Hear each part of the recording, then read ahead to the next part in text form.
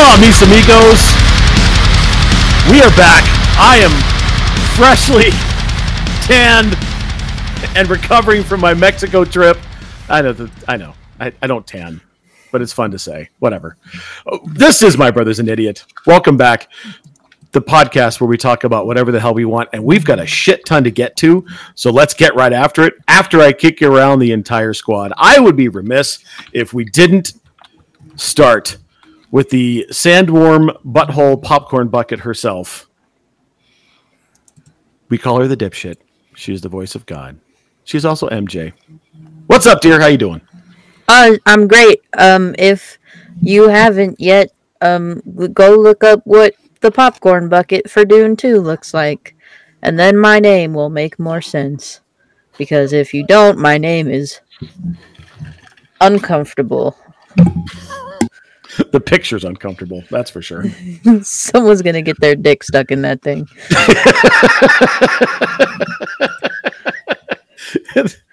It brings a whole new meaning to date night. All right, next up, holding down the fort in Extreme Southern Command, he is the owner and proprietor of Knox Nostalgia Collectibles, rocking the Texans gear tonight. Tank, what's going on? Oh, dear God. How did you lose audio? Bruh. A few moments later. Oh, there we go. There it is. You're back. Okay.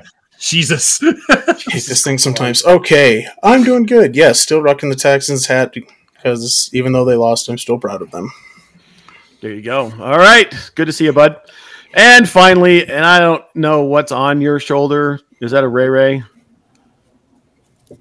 What is that? Yeah. Rainbow Ray Ray? Dragon of some kind. It is desaturated because. Oh yeah, let me summon him so we can explain this shit. Goon. Yeah, I'm just sitting here like, is he going to let me into fucking podcast? First off, your name isn't that uncomfortable, Michaela. It's just confusing as all hell if you don't know what's going on. It just sounds like 5 words you threw together just kind of randomly. But now that we've seen the picture, yeah, it's hysterical. Yeah, it's like, it's just like pineapple, apple pen. Like it's like an IT guy's password wet dream. Like you can't break that. That's awesome. This is a articulated 3D printed dragon. I got it for Christmas. He is a fidget toy, so I play with him so that I don't want to kill anybody.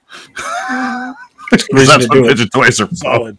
I realize now that I never gave you guys an opinion. I gave Matt the look of, it was delicious, but I didn't actually say anything on the podcast. The martini soda that I had yesterday with the olive oil was quite fantastic. And I actually, I'm thinking about making all of my martinis with just a dash of olive oil in it now.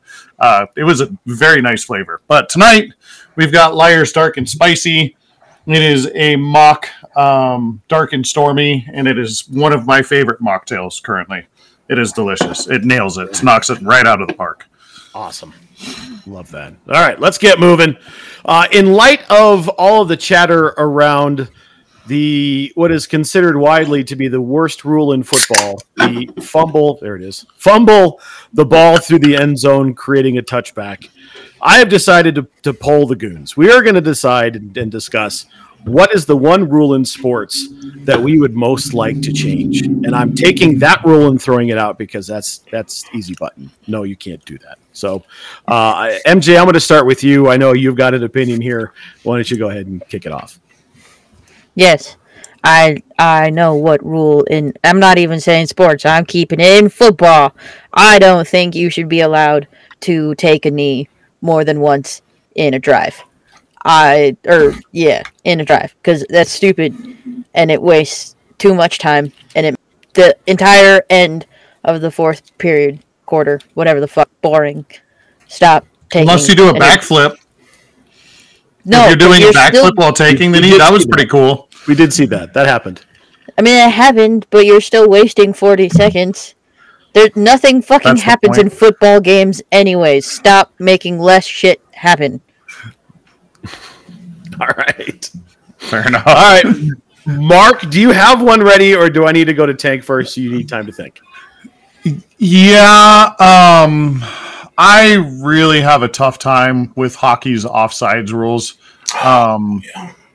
I don't think it needs to be completely dropped. I think that we need to relook at it quite a bit. And I don't know what that means entails, but there are so many errors with that and it's almost in every game, right? So maybe it's lasers or something that makes it better, or there's a delayed offsides on every single play. You can't just, if you're offsides, we wait till you're back onsides and then the play continues. But every time that we stop the play during an offsides, I feel like it's a waste of time because then we have to skate around, get all set up, and find where we're going to skate to. So the hockey offsides rules need to be amended or deleted entirely. I would just say amended more so than anything. Because I do think the letter of the law makes sense, obviously. You just don't want somebody cherry picking down by your goalie the entire time. But also that gives the other team a man advantage on the other end. So I don't know why you would do that. But yeah, there you go. Hi, Toaster. Hello, Toaster. All right, Tank, what do you got? Okay, so I do want to touch on the rule that you're talking about. Changing that really in any way that benefits the offense is bullshit. Hold on to the football. Get over it.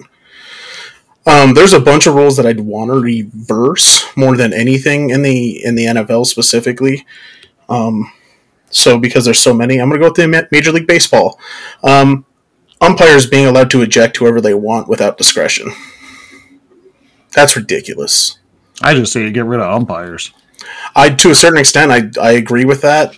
But the umpire having ultimate authority over players and coaches and whoever they want on the diamond is fucking absurd. Especially when they're wrong so often. Michaela and I both follow a lot of Twitter where they talk about umpire bias during the season. And there's actually a really good account that you can follow that gives you the game-by-game analysis of such bias. And the fact that needs to exist because it's a real issue is a problem. So I agree. I just think just get rid of umpires together. You don't need them. You don't need them. You need a guy on the field. You need robots. A couple of robots, some lasers, and a couple of security guards just in case things get chippy. That's all you need. Yep, agreed. The days of the bill-to-bill fucking manager versus umpire fight are over. That's dumb now. We've seen it before. It should be physical combat. Unless you're throwing rosin bags like grenades and kicking dirt onto the home plate, which just pisses off the umpire anyway, I don't give a fuck about the umpires. But I do like a good manager tirade when he's kicking dirt. I think that's just hysterical. Right. Because it's so fucking disrespectful. But you can still do that with lasers and stuff. Right. You don't need Angel Hernandez out there blowing fucking balls and strikes. That's the one name that I was thinking. It was like Angel Hernandez is the immediately. I was like, how big is that Angel list on that account? I have an entire adult lifetime of hating Angel Hernandez. I know exactly this. Just get rid of umpires altogether. They suck. I don't remember what game it was or who it was that said it, but there was a tough call at the plate and Angel Hernandez made it, and they went to the player after the game. This was this year, and he goes, "Go figure, Angel made a call at the end of a game. Who would have thought that would have ever happened?" So he has put himself into more baseball than he. Sad thing is, I don't know who you're talking about because I've heard that exact sentence way too many fucking times. Nah, it's the worst. All right, I'm going to go into the association, and I don't know why this bothers me so much, but it's legalized cheating. So when a team scores, the other team gets the ball, they can roll the ball into the court, and no clock starts until the ball is touched. Now, I understand that part of it. You don't start the shot clock. You don't start the clock. That's fine. I especially under 2 minutes. What I don't get is they don't start the 8-second clock either. So they can just roll it and look, and until you pressure the guy, he can pick it up, and then the 8 seconds starts. No, the fucking 8-second clock should start as soon as the ball enters the court. That's what absolutely should change, because this rolling and just looking at it is just dumb. It also can be used. I don't know if you guys remember, John Morant did this a year or two ago, where they rolled the ball in, and the Grizzlies were up, and Ja just stood there at the free throw line with the ball between his legs and wasn't touching it, and the clock runs outside of 2 minutes, and the clock was just running, and nobody were like, nobody did anything. Nobody did a damn thing, and the clock was just running and running. That just tells you how fucking stupid the Utah Jazz are. But right. It was dumb by them, dumb rule. I just think, at the very least, start the 8-second clock, because I hate that. Just roll it in and just nothing starts. Whatever. You pass the ball in. Let's go. Figure it out. All right. Good job, one and all. Here we go. Divisional weekend is over, and we are going to break down the games. And then we're going to pick next week. Guns up. San Francisco versus Green Bay. San Francisco gets the win on a sloppy night. Rain everywhere. People hitting the ground all over the place. Mark, go ahead and break this game down. This was...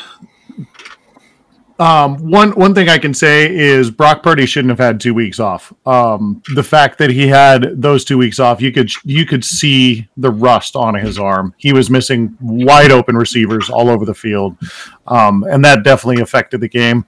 I'm not sure Kyle Shanahan called his best game, but here's the important part: the Green Bay Packers are going to be good for a long time. They were in this game, and to Frank's point, the only new move that apparently they needed to do happened today, and Joe Barry is gone. So they're going to have a new defensive coordinator next year, and roughly the same group, because all these guys are 25 or younger. Green Bay is going to be scary for a long time. San Francisco escaped. Definitely escaped. And I think that, other than, the fact that there's some recency bias with the game we're going to talk about last probably, but this was, to me, if not the second best game of the weekend, it was the best game of the weekend. But it was damn good football played on both sides. I just think Brock Purdy didn't look very good. Hopefully they've got that figured out. Hopefully it's just some rust from just 2 weeks off, because he didn't play in week 18 either, which I thought was kind of silly. But I don't know. It was San Francisco escaped Green Bay. Green Bay played their asses off, and they'll be back next year. Can't wait. MJ, what do you think? Mason Crosby. And the resident Packers fan wants to say that Mason Crosby could sign with the Green Bay Packers last week, and that would have been okay too. Mason Crosby would have hit that field goal. MJ, what do you think? I didn't watch this game. Didn't watch the game. I can tell you from the first second. Right? I'm trying to think. I had to go to work on Saturday, so I didn't watch either of the Saturday games. So I don't know much, but hooray, San Francisco! Yippee! All right, Tank.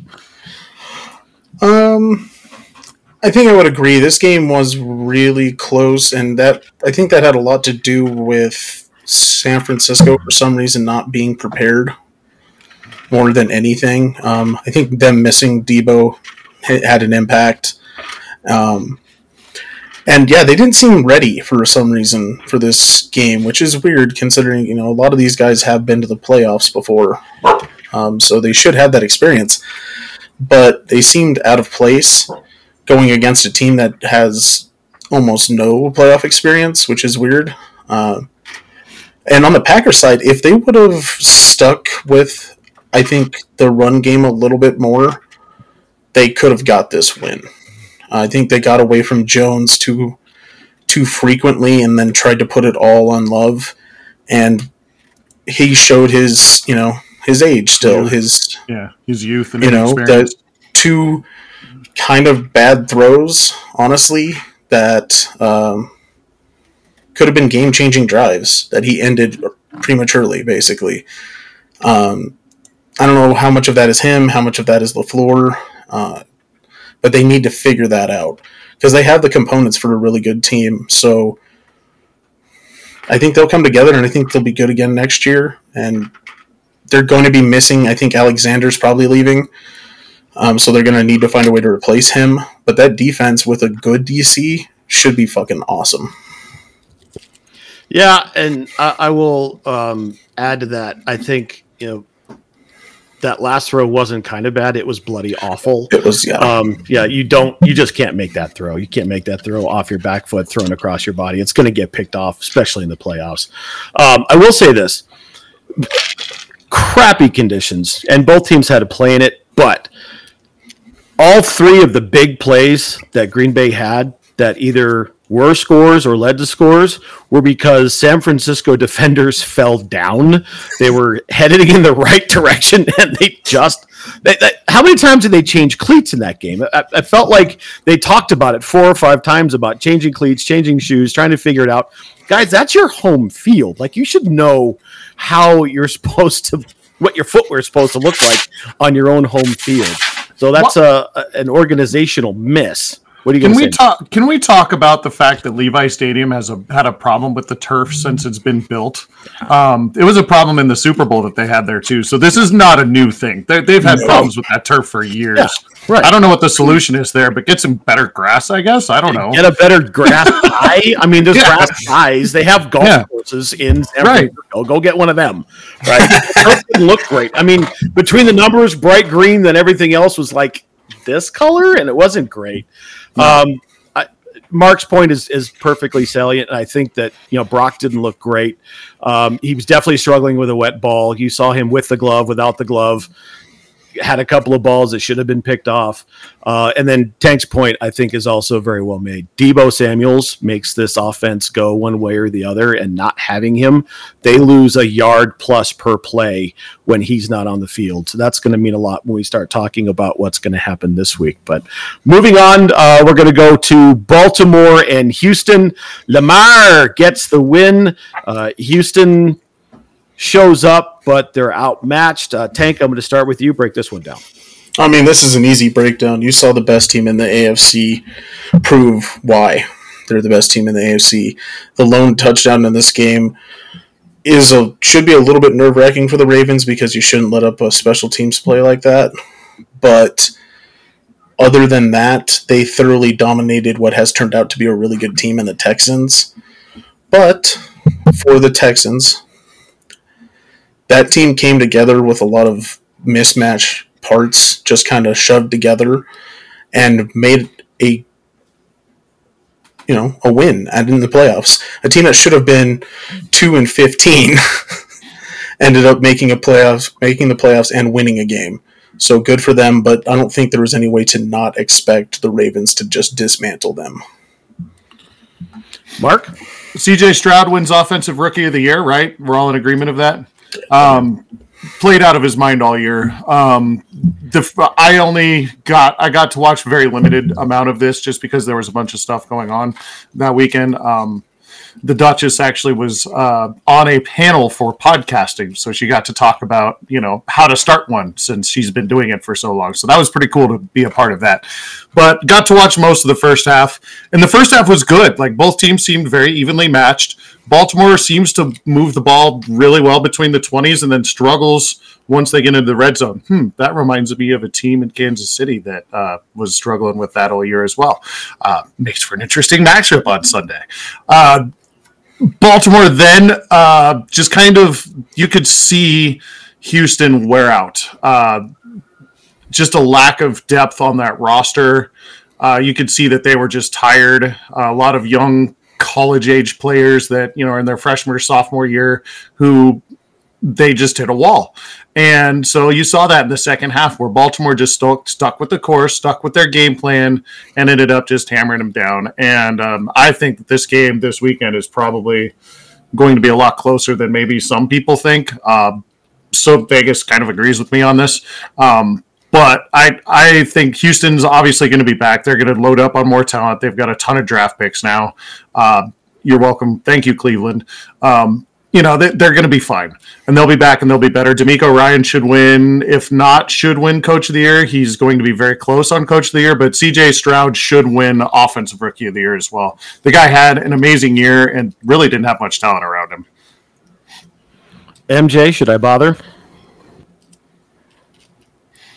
Charizard. Charmander, and you're off. You're now Charizard. Son of a bitch. Charizard thinks that the Baltimore Ravens is really good. Hooray. Also, Charizard agrees that CJ Stroud should be Offensive Rookie of the Year. Bah. Thanks, Charizard.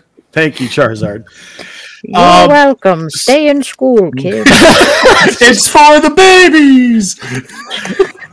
CJ Stroud has single-handedly changed the narrative about Ohio State quarterbacks. He's the first one in I don't know how long who's actually had some success and came right out of the gates. I think what we saw here was an undermanned and depleted Houston team. Mark alluded to, being tired. They didn't have a whole lot of depth, and the game changed a lot when.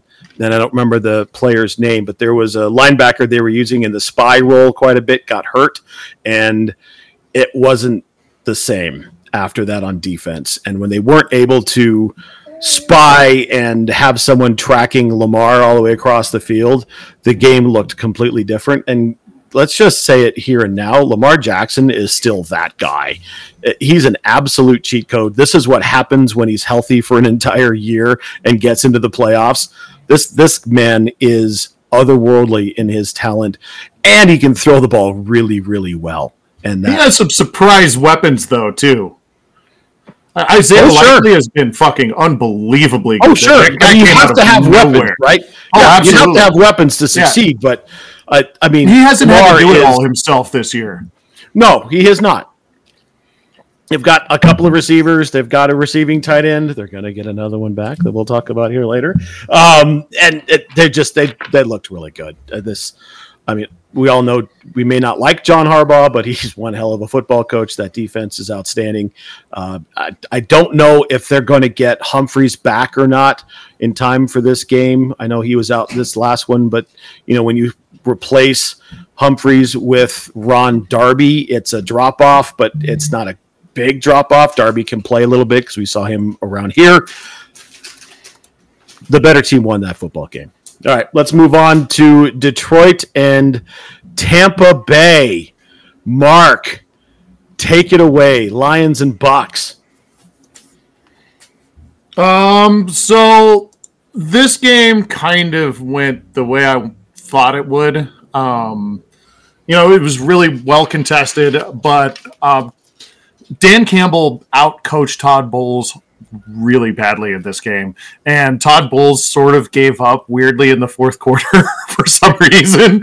And, I'm not entirely sure that I don't know. This team is going to be really bad next year. This Tampa Bay team, they've got half of their rosters up for free agency, and they're still in a hole from Tom Brady's contract. And Baker's going to get $20 million from somebody. I'm not sure that Tampa's got the money to do it. I'm not saying Baker's good, but somebody's going to give him $20 million to start. And I'm not sure Tampa Bay is going to be that team. Todd Bowles played himself off of a win. I don't know what they were doing with that last drive, like why they left timeouts on the board. To me, that signals that you've given up.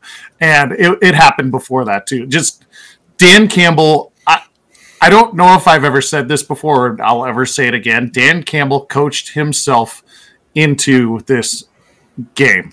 And he's a player's coach, and we all love him as a coach, but this is the first time he's actually done like coachy things that actually won him a game. Most of the time it's just he's coaching his players up and they take care of it.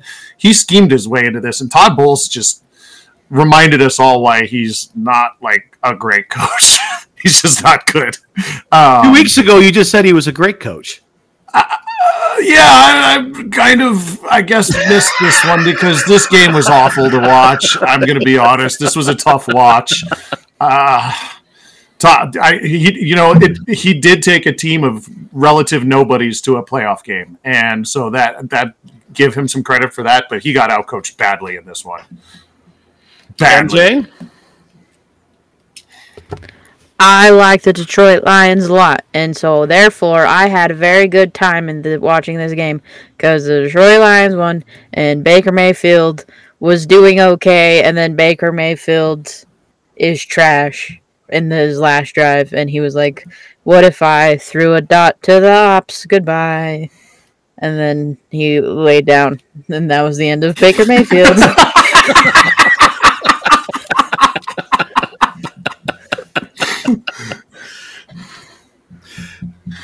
Awesome. Tank? That was good. That was good. That was so good. Yep. This was a well-contested game, and I think Mark had a really good point with Dan Campbell outcoached in this one. He did a fantastic job of keeping his team in this game, even when it was getting kind of sketchy there for a bit. And yeah, you got the Bucs kind of fell apart. It seems like that first. I will defend Baker on the first interception. That was not his fault. No, it was off Evans's hand. That was right off Evans. Although he didn't have to throw that high fastball. I think if he throws that ball down a little bit with just a little bit of touch, he's got a better chance. It was still catchable. What was it with a couple of the biggest names and wide receivers just having like the worst games of their careers this past weekend? Yeah, like Stephon Diggs was awful. Mike Evans looked like it, played 3 games before this. Like, and he's had 1,000-yard reception years every year since he's gotten into the game, and he looked like he had never played a playoff game before in his life. It was just. There were some receivers that just had some really bad times this weekend. That's 100% true. And I would agree that last throw by Baker seemed at the very least ill-timed. And I'm wondering if that was Bowles just saying, hey, just make it happen. Because that's kind of what it seemed like that call was at the end there. It's like, see what you can do. He's like, fucking really? All right. And just hucks it up to see what happens. And yeah, I wouldn't be surprised if Bowles gets another year. But if he has, even getting them to the playoffs with that kind of collapse at the end of that game kind of shows that maybe he's not positioned for that correctly to be the head coach in that situation. And yeah, Baker's definitely going to get a contract with somebody next year. It should be Tampa, but I don't think it will be either. They don't have the money. So the meme for me all year is Baker Mayfield is trash. Mm-hmm. Yeah, we know. There is not just this year. Right. I mean, that's how I've been. Well, he didn't play a whole lot last year. Beat us. That's fine. What?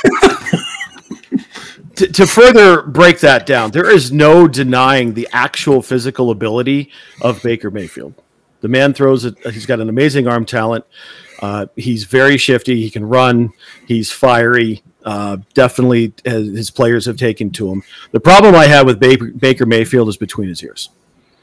And it was no more obvious than this past weekend when twice, he failed to sense pressure from the right side that resulted in sacks. In his face. When you're a right-handed quarterback, you have to feel. I get sometimes the backside pressure when it's coming from the left when you're a right-handed quarterback because your fucking back is turned. Dude, you're a right-handed quarterback. You're turned that way. You can see it. How do you not sense Hutchinson coming down to rip your head off? And then the pick at the end, just a bad decision. It was a bad throw. Just no. No, absolutely not. And then Mark touched on it, and I wanted to bring it up. Todd Bowles lost the locker room with what he did at the end of the game. You are playing for your life, and you have to take every chance to make something happen. And that defeatist attitude that we saw in his press conference after the game when he said, "Why prolong the inevitable? Bud, these guys are bleeding for you on the field. These guys are giving you everything they've got, and to quit on them and to defend quitting on them like that is going to have repercussions." Let's not forget here, folks. This team was 9-8 in a shit division. It's not going to get better. And if Todd Bowles, and I presume he's going to be the coach because they haven't made a change, and it would kind of be a little bit odd to do it now, but if Todd Bowles is the coach next year, he's got some work to do to get those guys in that room back. They've got 23 to 25 free agents. They're not going to get a bunch of those guys back. They're not. To your point. I see a lot of people are leaving, right? So whatever. Stupid Tampa. I'm glad they lost. Anyway, go on. All right, finally, the game that everyone was looking forward to. Taylor Swift. The Swift Bowl. We got 4 shots of Taylor, and we got 2 shots of shirtless Jason Kelce, who now is apparently everyone else's boo. KC gets the win in Buffalo, beats them again. Before I kick this around the horn, I do want to share something that I saw the other day. I don't remember if it was on Twitter or if it was on one of the programs. But if you compare the Buffalo Bills the last 3 years to the San Diego Chargers of 2006 to 2009, the numbers are almost identical. I say it again, Josh Allen is Phillip Rivers. Tank, break this game down. Oh, God, it was such a good game for the first half, wasn't it? These teams going at each other nonstop. And I don't know what switched off in the second half for the Bills, but the run game that was working that entire first half just stopped. Not that it wasn't working, they just stopped doing it. Yeah. And reverted to more swing passes, to little out routes, into nonsense, instead of just hammering away at the Kansas City defense like they were. They got away from getting the ball to Johnson for some damn reason. Nothing against, that's not a slight on Cook, but Johnson was very obviously the hot hand in the first half. Give him the fucking ball. Yeah. Let him do it. And then there was some questionable things that happened in the second half with the reffing, I think. Some weird calls and some weird no calls that just didn't seem to exist in the first half were definitely happening in the second half. And then, just a failure to execute at the end of the game for Buffalo. They somehow survived that stupid fake punt, which for some reason went to Hamlin instead of Gilliam, the big fucking fullback they have back there that can run the ball. They went to the safety, whose story is cool, but he's not a fucking running back for a reason. So maybe don't fake it to him. They luckily got away with that one with some mistakes on Kansas City's part. But yeah, you could tell that something changed in the offensive play calling in the second half that just, it cost the Buffalo the game, honestly. MJ?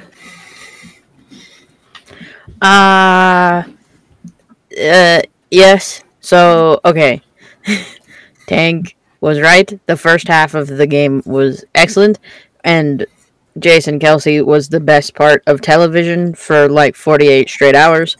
And then both teams went to the locker room and drank some poison Kool-Aid or something, and then were both ass, and then their game was bad, and so I turned it off because I already got to see Jason Kelce screaming at Bills fans that he had been doing shots with before the game. So that was the most entertaining thing about this. Detroit wins, no notes. Okay. All right. Mark? Okay, so let's see. Let's start with the fact that I am going to miss the quantity of memes of people making fun of Buffalo's head coach for looking like Osama bin Laden. I'm going to enjoy the shit. I'm going to miss that a lot. I'm also going to miss the fact that we cannot talk about feeding the pit anymore, because obviously that can no longer be a thing.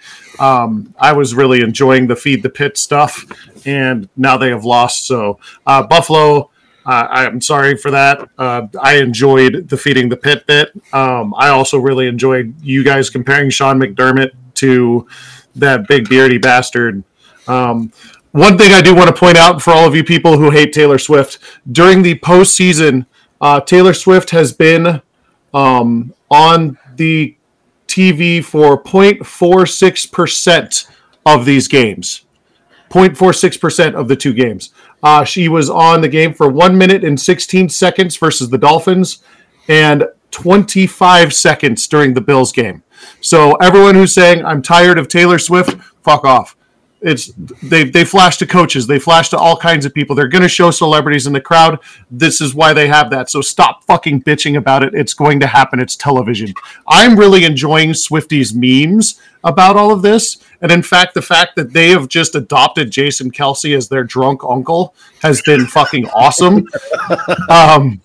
The fact that Jason Kelsey is going to have a new pet cat soon because his wife heard the interview that he did with his brother and saying that, yeah, I called it out and, I just do this kind of stuff and this is how we met, blah, blah, blah, blah, blah. And, we just don't talk about stuff, we do it. And so she took a clip of that and reposted it onto Twitter and just said, hey, I'll see you with our new cat here tonight. And so she's apparently adopting a cat. And so good for her for taking advantage of that situation. You got to have fun with it. You guys have touched on a lot of the game. I want to talk specifically about what happened in the last drive with Buffalo. Stephon Diggs dropped a touchdown pass, which would have won them the game. Then, oddly, Josh Allen was trying to be like Dan Marino or John Elway for some reason and decided he needed to get all of the yards at once and missed wide open guys that would not have been for like 5 or 6 yards. We always talk about the check down and not getting the first down. These guys were like 15 to 20 yards down the field and wide open and not like off the side. They were right in front of him. He missed some wide open receivers that would have easily gotten that kicker into a better field goal position. And it's a complete failure on the entire Buffalo staff's fault. You're right, Tank. The play calling was awful. Josh Allen looked like he was just trying to win it with his arm and be the hero. You can't do that. They're just, Kansas City's too good for that. It's just a really bad job by the Bills in this game. They should have won this game. They came up empty-handed. That's their own fault. The whole Bills thing just did. And it's funny because that's just what Buffalo does. I laughed when he missed the kick because I knew it was going to happen. Same here. If you were going to beat, as Buffalo, if you were going to beat Kansas City, this was the game to do it. And they had the script already figured out. And I think what happened is they decided at halftime that Kansas City was going to scheme to take away the inside run, so they decided to do other shit. And it looks like Kansas City decided they're going to try to do other shit, so let's take that away. And they played right into Kansas City's hands. I don't know if necessarily Josh was playing hero ball as much as he was told, the game is now on your shoulders, we're not running it anymore. Go ahead and go do it. Josh Allen is one hell of a quarterback. Love to have him here. However, this one is squarely on the coaching. This one's squarely on McDermott and his offensive staff and the way they changed their play calling in the second half. They had 150 yards plus on the ground in the first half. They made Chris Jones look stupid. That man dominates a 2-yard area around him on every single play, and he couldn't find his footing. Yeah. He was absolutely helpless, and they were gashing him left and right, and if they stuck with it, they would have wore that entire defense down, and it wouldn't have mattered. The other thing I want to mention is the announcer's jinx is absolutely real. When brutal. Bass lined up, I called it in the house. I'm sitting there like, oh, God, they just jinxed him. And Sarah's like, what? Like the graphic. He's 9 for 9 in games where he's going to kick for the lead in the fourth quarter. He's going to miss it. And what does he do? The 2 worst words in Buffalo sports, wide right. On that note, and I'm glad before you go on, we need to talk about the announcing a little bit. I have some of the announcers' calls on the ready that I've saved for this particular moment of that kick. I want to start with what you just referred to, the Jim Nantz kick. Here's the call from Jim Nantz on CBS. The support in the building. If he has to make one for us, the game on the line, he will. 44 yards, Bass. No, he doesn't make it. Wide right. Wow. The 2 most dreaded words in Buffalo. So that's pretty good, right? Jim Nantz calling out the whole thing. Let's go to the national broadcast that was portrayed on the radio by one of the show's favorites. Everyone loves him. Let's talk about Kevin Harlan, shall we? Kevin Harlan on Westwood One, take it away. Tyler Bass will try a 44-yard field goal to tie. The wind at his back. The snap is good. The ball put down. The kick is up and no good. Wide right. Wide right. The Bills kicker missed a field goal. Wide right. I mean, touching on the same notes, obviously referencing history without being a complete jackass. I don't have the Buffalo local call. I was looking for it everywhere, but Buffalo Radio has scrubbed this, so I couldn't find it. Yeah. But I've got 2 more calls for you, if you will indulge me, shall I? Let's talk about the Kansas City call. So here is from 610 in Kansas City. 1:47 to go in the game on 4th down and 9 for Buffalo. Placement down. Bass's kick is up, and the kick is no good. A little prophecy. Tyler Bass has struggled, and he just misses the kick. So, that's 610 Sports in Kansas City. The last one I want to talk to you guys about, and this one might be actually my favorite. This is the Korean radio call. Oh, yeah, I heard this. 그렇기 때문에 조시 앨런 선수가 오른쪽으로 나오면서 시간을 벌어봤지만 오픈된 리시버를 찾을 수 없었습니다. 44야드 거리입니다. 타일러 베스.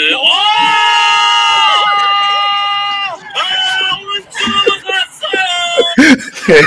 So I don't speak Korean, but I know exactly what they just said. The 2 blokes just going, oh! Tyler Basaru. Tyler Basaru. With a simultaneous, oh! It's like an episode of Bad Friends.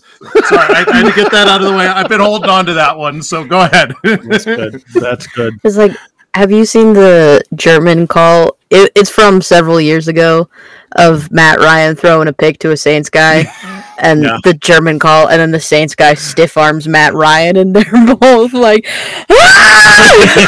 start screaming. I will say, talking about announcers, I do want to touch on this a little bit. I have joined the get Romo off the fucking TV, off the call, please. I'm not sure how this guy manages to get. He is so annoying. When he first started, he was absolutely brilliant. Yeah. He's gotten awful.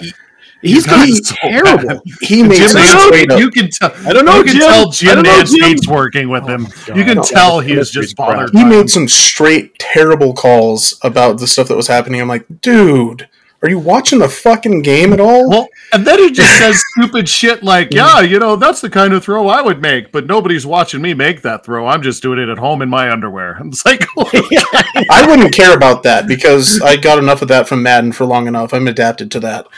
But this isn't rookie mode on Madden. No, it's his. It's his. Just false statements about what's happening on the field, seemingly sometimes, or he'll just say something. I'm like, that's not what. What the fuck are you talking about? Yeah, why did you say that? What is happening in front of you? Yeah, 100% about the cadence of how he sounds and not what he's actually saying. Because if you're just listening to the cadence of the words, he sounds pretty good. But if you're actually listening to the words, he sounds like a fucking nincompoop. Right. Yeah, he sounds so stupid in this game. He was almost his first season. He was almost clairvoyant. Like he would tell you what's coming before it would happen. And then maybe it's his separation from the game. Maybe he's not watching as much film. Maybe he's not. I think they told him to stop calling the plays before they happened, especially. I loved that. A lot of people love that. I don't know why they would tell him fun because everyone was like, God, this Tony Romo guy is really good. And then the last 2 years has been just dreadful. It's honestly part of the reason I like the Manning cast so much because they'll sit there and their guests will like, oh no, this is what's about to happen, and it happens, and I'm like, that's fucking awesome. Right. I love that. I love that much knowledge. Just wait till you get the Kelsey cast on Peacock. Oh Jesus. You know that's coming. Jason with the knowledge and Travis with the hard-hitting commentary. Right, exactly. Anyway, like I was saying, this one's squarely on the coaching in Buffalo. There was a report earlier that Stephon Diggs is committed to staying, so we'll see how that all shakes out, but they definitely have some work to do. And I do think that also Buffalo's depleted linebacking core had a lot to do with how this game went. They went into the game with 3 linebackers, and by the time we got to halftime, they had 2. Not having Milano was a huge miss. Now, you got to go to war with the army you got, but the lack of depth there definitely hurt them for sure. Speaking of the lack of depth and of Travis Kelce, did you guys see the Josh Allen postgame with Travis and Josh Allen? Where he basically was like, I don't even know how the hell you guys got here. Like, great job. You guys will be back next year. You know, it was just really classy. Yeah. And yes, there wasn't a lot of favoritism towards the Chiefs in this game, like there tends to be sometimes. But Sean Hockley makes me angry watching him ref at this point because he is such a fucking Chiefs stan. It's obvious on some of the calls that they just blatantly missed. You know, like, I don't know, Josh Allen giving himself up on the run and then getting slammed to the ground by 3 dudes and no one seems to give a shit that just happened.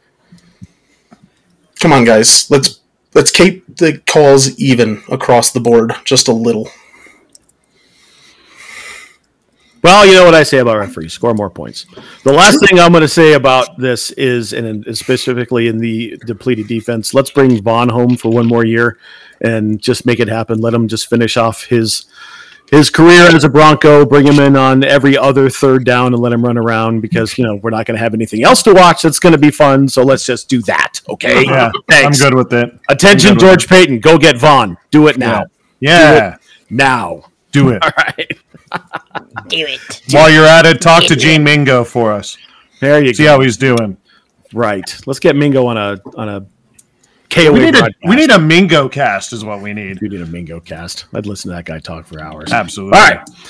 That's enough of what has happened. Let's move into what will happen. And for the second to the last time, we are going to do Pew Pew Pick'em.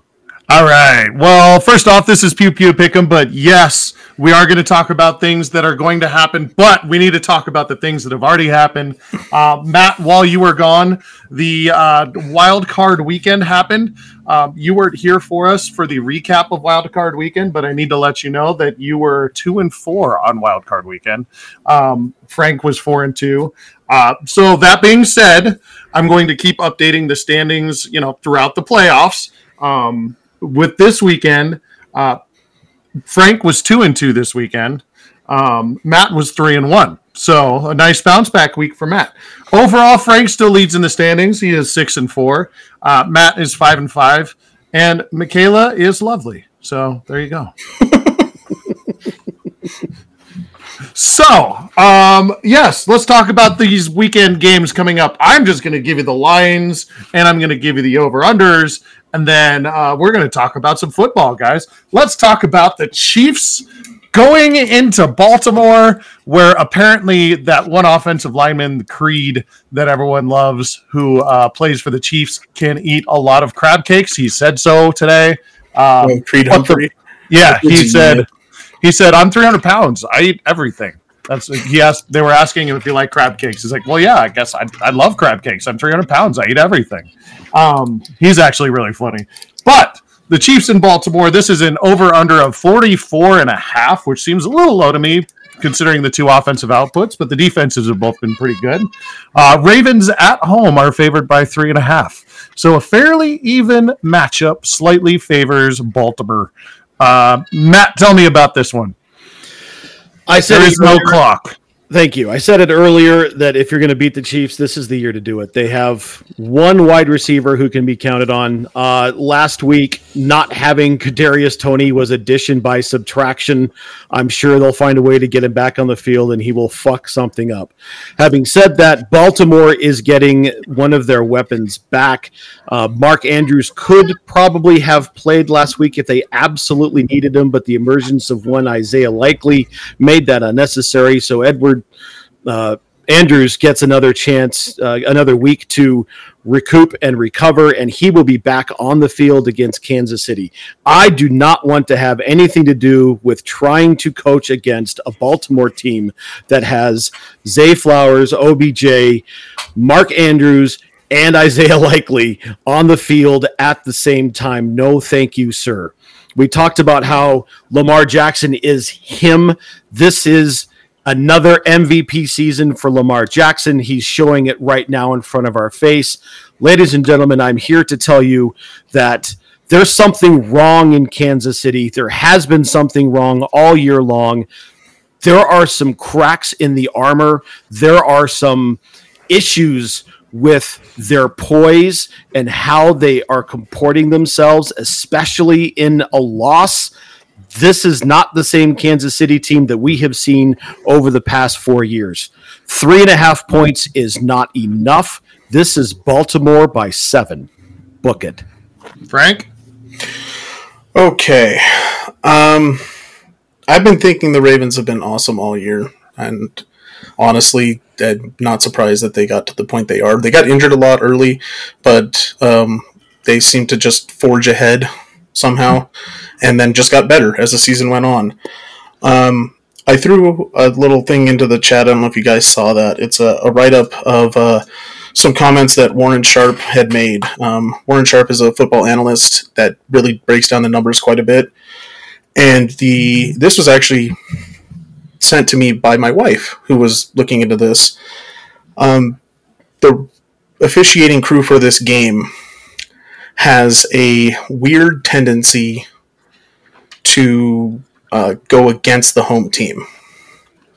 Like, a lot against the home team, to the point where the average is home teams covering the spread is roughly 50% across the league.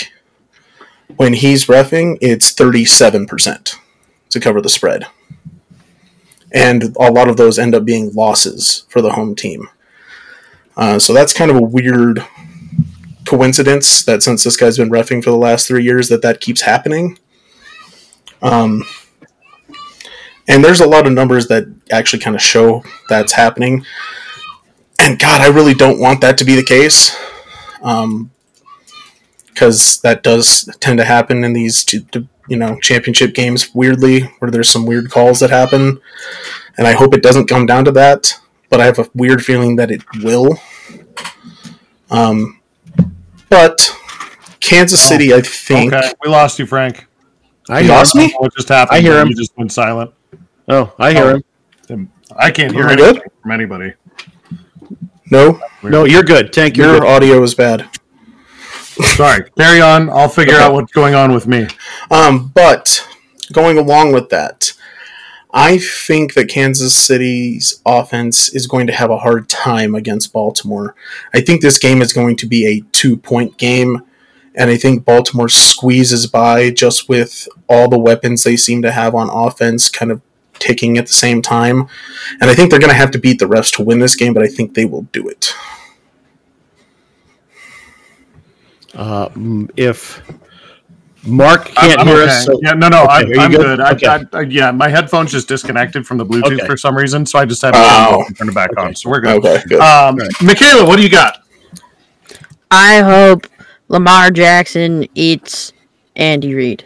Go Baltimore. That'd be wild. I'm imagining, so here's what I'm seeing. This is my AI vision of this. You've got Andy Reid, just face down, and Lamar Jackson's got his leg in his mouth, and Andy Reid's got an apple in his, like a stuck pig, and it's like the Madden thing with the turkey leg, but it's an Andy Reid leg.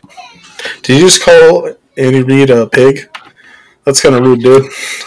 He's a big fat guy. He's a hefty individual who likes himself some nuggies, and he likes to hear about bundles with those nuggies.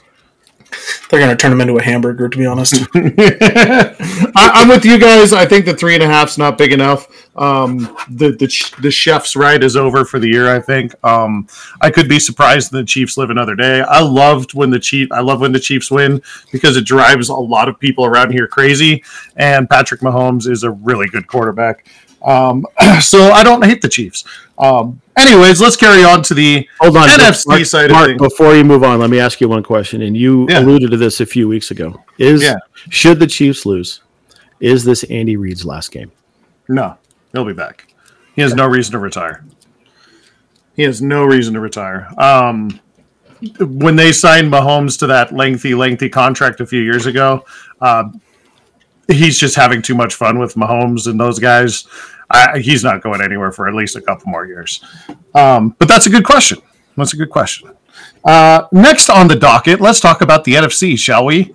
And we've got some knee biters and a Shanahan. The Detroit Lions are taking over not Ford Field. They're leaving Ford Field and going to Levi Field. So we're going from a car to a pair of jeans. And the the field is like a zipper on those jeans, you know? It just doesn't work very well, and it's just very jagged and hurts people a lot. The number on this one is 51.5 for this game, for the over-under, and currently the 49ers are favored by 7 at home. Let's start with Frank this time. Go ahead. This is such a hard game to call. I know a lot of people are going to say, well, it's obvious that it's the Niners, and I'm like... Vegas doesn't think it's very hard to call. I think the Niners have a hard time with teams that are tougher than them, and I think Detroit is. I think Detroit is a tougher team than they are. And for some reason, I would definitely normally lead in Shanahan's favor when it comes to out-coaching somebody, but I think Campbell is going to go fully in the meathead knee-biter mode and is going to just be cheerleading the shit out of this team. And for some reason, I think that means Detroit somehow, at most a 3-point game, pulls this off. So you've got the Lions winning? Yes. Okay, Matt, what do you think? I'm going to start by saying, first and foremost, at the beginning of the year, I called San Francisco to go to the Super Bowl. I am going to stay consistent. I am going to say San Francisco is going to win this game just to stay consistent with that prediction. However, this game is going to hinge on whether or not Deebo Samuels can play and can play effectively. He changes the outlook of that offense. He changes how that offense plays. He has an edge to him that I don't think anyone else on that team does. Is Christian going to be healthy? Is Christian going to be able to do what he's supposed to do and can do when he's 100%? Who knows? We saw what happened when San Francisco played in their own building in the elements. Could they have the same struggles? Yes, absolutely. I actually really enjoy the shit out of this Lions team. This has been a fun ride for them. We've said, Jesus, what was that? Ice. Sorry. World's loudest drink of water. I didn't think it was that loud. Sorry about that. Your microphone's right there. You're shattering water drink. Right. And we've said it before, as much as we made fun of Dan Campbell when he first started, he's turned into one of the Goons' favorite coaches. I love him. He is a perfect fit for that team. He's a perfect fit for that city. This is a really good football team coming into San Francisco, and it would not surprise me at all if they won. However, like I said, I'm going to pick San Francisco. I don't think that they cover. And if Deebo doesn't play, all bets are off. But I'm putting that on my name on that prediction to stay consistent. Michaela. Matt's a fucking coward. Go Lions. All right. That's what I'm talking about. Matt, rebuttal? I'm just consistent. I called him at the beginning of the year. I'm going to stick with it. Cool. And he actually made a pick, which makes him slightly less of a coward. Slightly less of a coward. Because he's actually picking somebody who's not staying. He's kind of on the fence, but he actually made a pick. So we're going to give him the benefit of the doubt this time. I agree with you wholeheartedly, Matt. I also just don't think that San Francisco is right. I think they got too much time off. Brock Purdy just doesn't look right. Deebo doesn't look great. I really like the receiving core that the Detroit Lions have. They have 2 studs and a tight end who is just unbelievable. I really like what Jared Goff's got around him. So if I'm comparing the 2 teams side by side health-wise, I'm taking Detroit every single time. And Jared Goff has got more playoff experience than Brock Purdy. I think that this game is not a 7-point game, but I also don't think I'd be surprised if I would. I'm going to take the Lions in this one just because it's fun. Why not? Why not? Why not? There you go. Why not? Like I'm going lone wolf here. Might get a chance to tie it up. Yeah. That's my shot. I have one chance to tie it up, and that's it. Here it is, yeah. There you go. There you go. And that was NFL Championship. Pew pew pick'em. Breaking news: Christian McCaffrey's house in Nashville is up for sale. Carolina. or Carolina, is up for sale. He bought it for $7.4 million. He listed it for $14.2. So looking to get some pretty good return on investment there. So that's not a bad return. Yeah, I just want one of those $1 million would do me just fine. I don't need a whole bunch. Just one of those $1 million would be just fine with this guy. And I definitely don't have the same name that I had last night. Pew pew pick 'em. Back to you guys. All right, very good. Well, thank you. That covers what happened and what has happened. Let's move on to other news and notes in the NFL. The coaching carousel goes round and round and round, and there have been a ton of moves in the last week, and especially in the last 48 hours. Before we go down this list, I do want to point out one thing. The 2013 Washington Redskins coaching staff was absolutely jacked. You guys realize that there are 5 head coaches that were on that coaching staff in 2013? Which one? The 2013 Redskins staff. Listen to this. Listen to this group.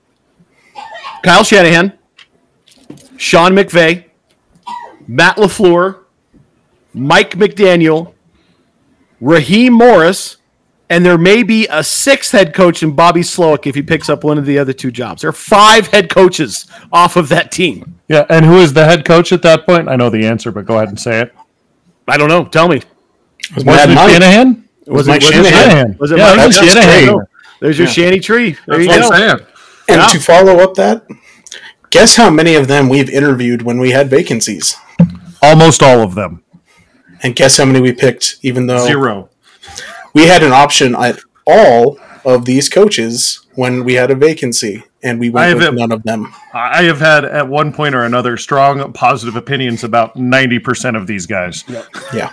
We went with none I of will them say they for some did reason. not. They passed on interviewing McDaniel. Did they get Kyle the interview, or did they just decide not to? Because I remember old What's-His Buckets, who was running the show as part of the trust, was definitely anti-Shanny everything because of the way it ended. Xander? No, the other one. I can't remember. Dude. Yeah. Number 3. Yeah, he got the interview and did not get a second. Yeah, but they didn't interview McDaniel. No, they denied him an interview. They didn't even give him one. Didn't even give him a look. But yeah, it's racked and stacked. How massive was that? How did they not win more games? Oh yeah, RG3 got hurt. That's how. I was going to say, their team sucked and their owner was an idiot. Right. They drafted 2 quarterbacks in the first round. Come on. Mm-hmm. Or not in the first round, but in one draft. Yeah. I was gonna say, who's this fucking Michaela? All right, let's just go down the list, and then we can cover a couple of things. The Titans struck first and picked up Brian Callahan to be their head coach, son of the other Callahan who coached in a couple of different places, notably the Raiders and the Raiders and the Nebraska Cornhuskers for a time. Raheem Morris gets another shot as a head coach in Atlanta. You may remember that he took over as the interim head coach and went 4-7. Did not have a good first run in Tampa. The one that I absolutely hate the most, Jim Harbaugh, gets to go to San Diego. Fuck. Michael Jordan. Jordan. What? That sucks so The Michael hard. Jordan treatment. The NCAA gave him the NBA Michael Jordan Oh, treatment. you think they NBA'd him? All right. Yeah. I said that a couple weeks ago, too. Yeah, you did. Then Dave Canales, who was an offensive coordinator, takes over the head job in Carolina.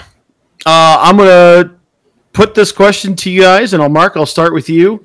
So far, what was the biggest surprise of this year's coaching carousel? Nobody's pursuing Belichick, apparently. Damn it, you took that right out of my mouth. It's really interesting to me that pursuing him, but nobody's giving him a job. Yeah, he's interviewed everywhere. Yeah, but he's only done, I think he did a second in Atlanta, but he didn't really do a second interview anywhere else. So that's really surprising to me. The fact that there's still an opening in Washington is surprising to me. Washington. I was going to get it in there. I was talking with the Redskins, an actual AF, as the kids say, Redskins fan today at the bar. And he's not a Redskins fan. He's a Commanders fan. Commanders fan. What? Washington. He's a fan of the Washington football team. he would be pretty happy if they went ahead and just offered it to their current offensive coordinator who's still under contract. That's the guy that he wants. They're not going to give him that opportunity. Obviously, they're waiting for one of these guys who's still in the postseason to take that job. But, I would have liked for him to take that job too. But it's not happening at that point. If that was the case, that would have happened already, unfortunately. But yeah, that's what I've got is Belichick and Washington still got a job opening. Michaela? She was looking something. Sorry. There's this thing from, you keep saying coaching carousel, and there's a part in Disco Elysium where they talk about a cock carousel, and I was trying to find the clip to send to you guys, and I couldn't pull it up. Jesus. She was furiously Googling mandatory information you needed to know, like the cock carousel. It's a really funny bit. For fuck's sake. But I agree that it's weird that Belichick hasn't been hired anywhere. I thought for sure he was going to the Falcons. And then they were like, nope, this guy. And I was like, oh, okay, well, surely someone else will hire Bill Belichick. Oh, no? Okay, well, interesting. Tank? I was kind of leaning towards the fact that Vrabel and Belichick are the two coaches on the outside looking in currently is really weird. Especially about Vrabel. Especially with them going with Morris in Atlanta. I thought for sure that was going to be Belichick or Vrabel going there to take over that team that's relatively young and has a lot of really talented players. Allegedly. Allegedly. So I'd say the Morris and the Callahan are kind of even on being surprise pickups. I didn't know that either of them were really being pushed up that much to both of them land a head coaching job in this cycle. But I guess good for them. We'll see how it plays out. Yeah, I'm going to agree. I think that the Belichick thing is certainly surprising. Someone would jump at it. But the other thing that strikes me here, fellas, is with the exception of Antonio Pierce at Oakland getting that nod, which was not a surprise at all, and Harbaugh being really the best coach on the board going to San Diego, these other jobs are being filled by young guys. Oh, yeah. The retread carousel isn't necessarily a thing this time around. And we have seen more of that in years past than we are in this year. And it's very interesting to me. We'll see how it all plays out, especially with the Falcons and the Panthers. I love Raheem Morris as a coordinator. I am not a fan of him as a head coach. I think he's too much of a player's coach and doesn't necessarily have the discipline inside the locker room to hold it together. And we don't know anything about Dave Canales besides he was a OC, and that's about it. I know literally nothing about the man. I will say this, Take, to your point about Brian Callahan, I did see his name a few times as jobs were coming up, and people were saying he was definitely in the interview cycle, so I wasn't super surprised. But the Raheem Morris thing is that was interesting to me for sure. I'm not sure where they're going. I mean, if they get a quarterback, it all gets solved, and maybe gets a good offensive coordinator who knows how to actually use Bijan and Kyle Pitts. We'll see. And either Justin Fields or Russ Wilson. I 100% the Antonio Pierce has got to be the least surprising. Yeah. And frankly, who follows Absolutely. football, especially after the way the Raiders lost Biaggi. I think that Mark Davis still has fucking PTSD for Biaggi. Wasn't his name Biaggi? Sachi. Thank you. Whatever. Some fucking name that's hard to. The Gabagoo. Gabagoo. I think Pizza pasta. I think he still has some PTSD about not making that higher. So Antonio Pierce wasn't going to get out of town.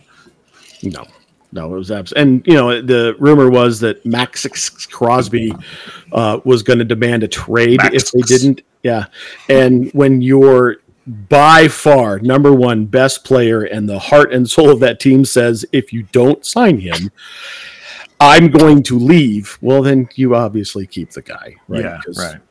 There's absolutely no doubt in my mind that Crosby's the man in that room. All right, let's move on to some other smaller moves in the NFL. First, Vic Fangio is finally sick and tired of Mike McDaniel and goes to play in his hometown and is going to be the DC in Philly. Sad, Mark, that we're not going to get the Mike and Vic podcast that we all were begging for about 8 months ago, because that would have been genius. But the thing about Vic here, Mark, is that he could walk away from a job and get picked up in 5 minutes. So he's like, whatever, I can go wherever I want, right? Yeah, McDaniel was probably sick of his shit, if I'm going to be honest. Plus, their defense really wasn't that good this year. I know that they had a little bit of a hiccup with some health stuff, but still, it was, got kind of sketchy towards the end there. So it'll be interesting. I think that this makes Philadelphia the most cantankerous staff maybe in the NFL, top to bottom. Just like the grumpiest guys on the planet all go to Philly. Which makes sense for them. So good job there. Tank, do you think Big Dom and Vic will manage to keep a lid on Sirianni's outbursts? I think they are.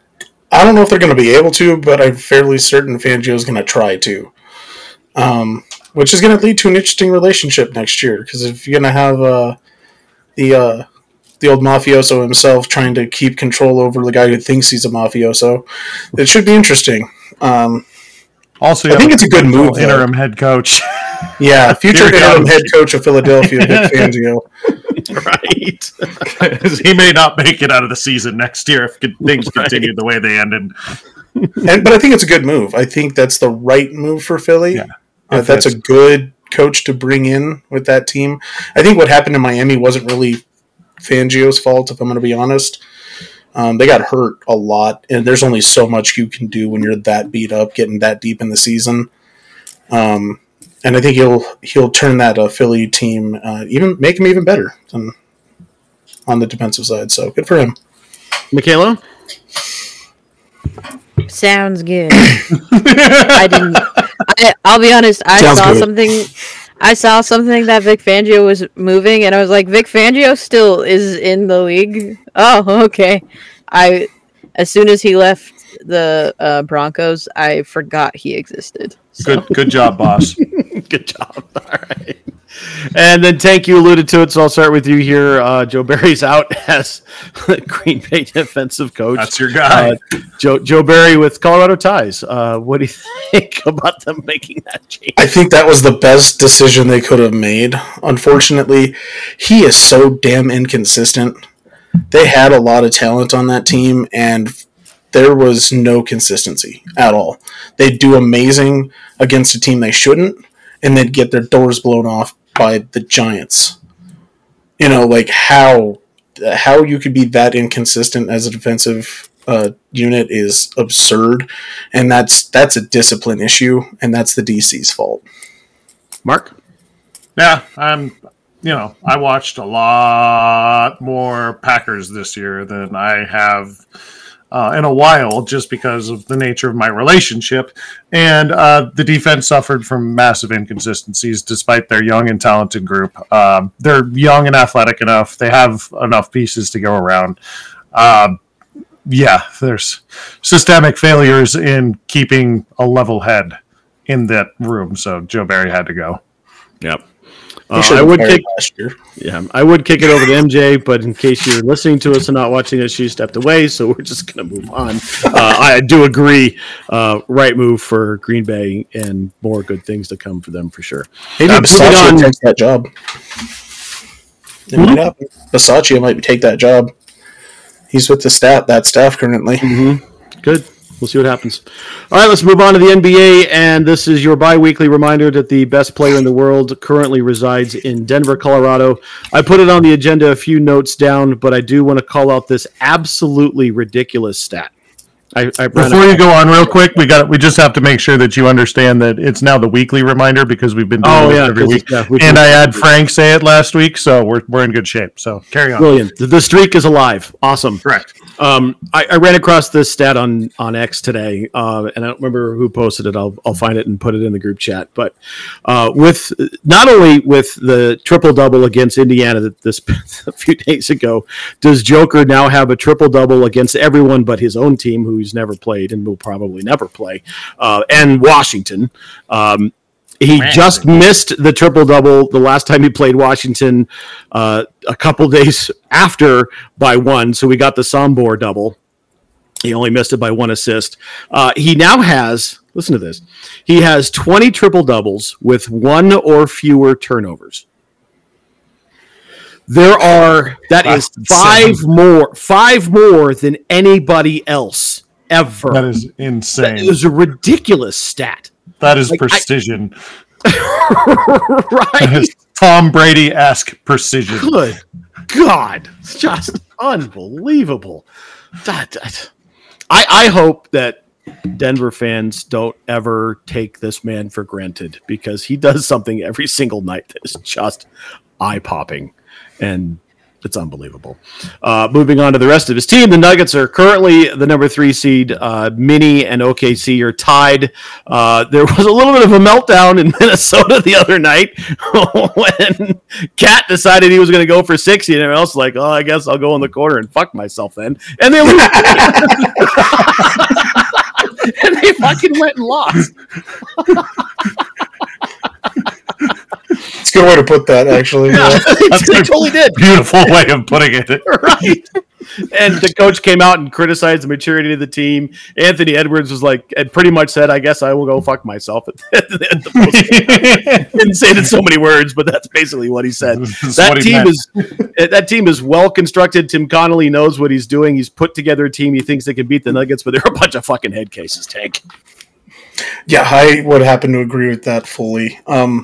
I don't know if you've up on tonight's events. Bad things happened. With the Nuggets tonight. Go ahead. Including an injury to our captain. And just the most miserable shooting performance I think the team's had this entire year. It was awful, awful shooting, and they got blown out by the Knicks tonight, which that is a sad fucking statement. So, yeah, we need our captain on the court, apparently, and him being out for, I think, the entire fourth quarter was not a good thing. What was the nature of the injury? I didn't see it yet. Eyeball, yeah. Oh, he got his eyeball poked out. Oh, I hate that. I hate every part of that. Right. Yeah, I knew they were getting boat raced, but I didn't see the specifics. Yeah. We need Jamal. Dear God. And then whatever. And to downplay, a loss that bad is bad, but to downplay a loss to the Knicks are a good team. And when they brought in OG Anunoby, they got better defensively. They've made some noise in the last couple of weeks. They've been playing better, beat Boston, in fact. So they're not as bad as they have been.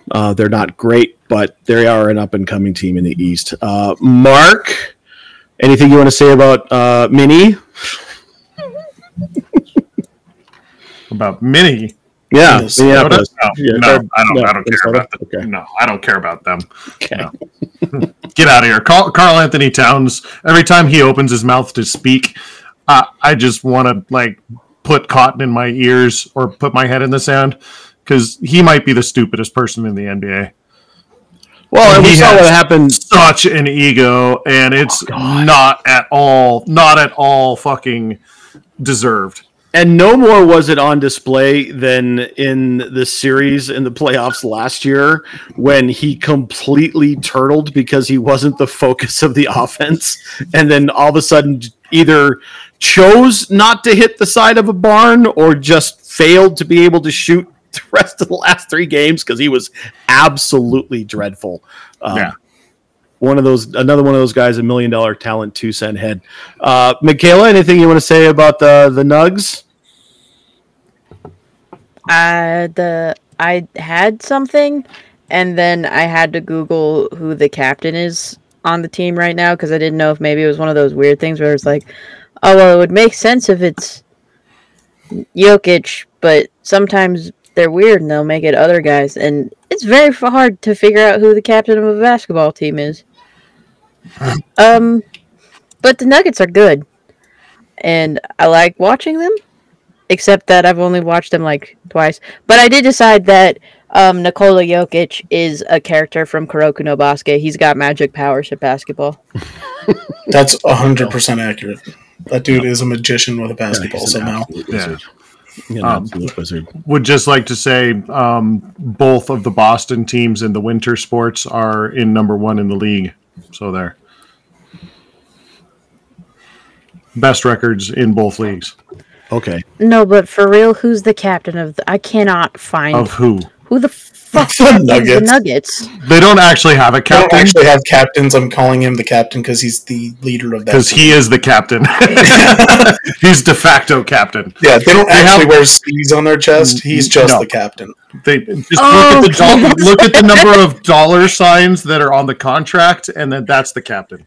Yeah. That's why I can't find it. Yeah, they don't do who's that. Who's the captain of the Nuggets? Yeah, and they're awesome. like, there's no captain. Yeah, it's not a thing. Okay, thank you for. Other news and notes of the NBA: there has been a trade. The Hornets trade Rozier to the Heat for 106-year-old Lowry and a protected first. The Heat get a little bit better, I guess. Come on, the guy's 39. I mean, he was great in the playoffs that one year, and was one of the best. They're just going to turn around and duel him too. It was all around the first part. Oh yeah, they're just. It was all about the first again. Yeah, but we know that the Heat collect senior citizens. That's not new. Well, yeah, but Rozier's not a senior. Because what else? What else do they do? No, but they had Lowry to spare. That's what I'm saying. Right. Miami, Phoenix, where they just love old people in both of those places, so it makes sense that they're old folks on a professional basketball team too. Right. The Clippers. It's the nature of what's going on in the city, so it makes sense. I do want to say, I was watching. It was halftime of the most recent Nuggets game that was on TNT, and I don't remember who they were playing, but they were winning. And it was on ESPN, and they said, "Well, so the Nuggets are winning. Are they going to repeat?" And our buddy, good old Perk, said, "Nope, the Clippers." Come on, Christ, bro! Perkins, they can't stay healthy. Oh, that must have been at the during the the Laker Clipper game that was on the other night. No, it was during a Nuggets portion game. Of that. It was during a Nuggets game. It was after. It was either halftime or after a Nuggets game. And they're saying, "Are the Nuggets going to repeat?" And he's like, "Nope." So the Nuggets hatred continues, even though Perk makes some noises with his lips occasionally that sound nice. That dude is a hot take machine. God damn. And a dumbass take machine. He's not Jason McIntyre, but yeah, it's pretty bad. Yeah, he's awful. All right, so we talked about this a couple of weeks ago, maybe even as much as a month, but we were talking about the worst team in the NBA and the futility of the Detroit Pistons. And we were going to name a trophy after the worst team in NBA history. Now, the accepted worst team in NBA history is the Charlotte Bobcats. I was going to name You're not wrong. They were bad. Right. They were really bad. They won 11 games. 106. Yeah, they're .106. Now, I threw them out of contention because it wasn't a full season. So I didn't think it was fair necessarily because that was the year that the lockout happened and they'd lost the first 2 weeks of the season. So I went back and I said, this is awfully poetic. The next worst teams, and there are two of them, are the Philadelphia 76ers. And their worst record was a winning percentage of .110. So we are now 11 game or like 12 games or 15 games or something like that. So bad. Just so bad.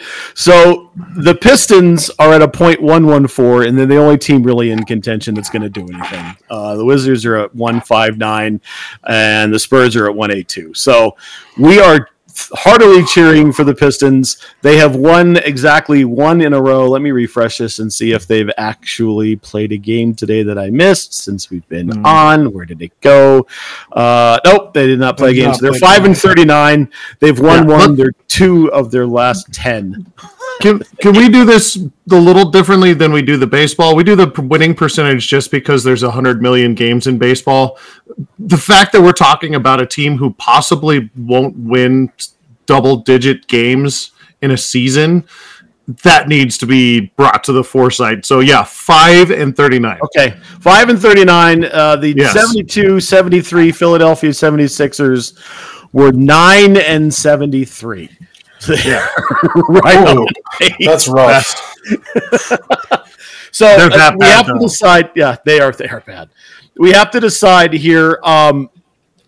Do we give them the trophy if they tie at 9, or do they have to make it 8 wins by the end of the season and no more to give them the 76ers trophy? Oh no, just like a shared championship, they get to share this trophy too. Okay, you can share it. Well, so here's the thing, and in baseball, we talk about the worst team and we give them the Spiders Cup every year. Right. So I'm thinking that if they tie, that's still going to be the worst team in the NBA, right?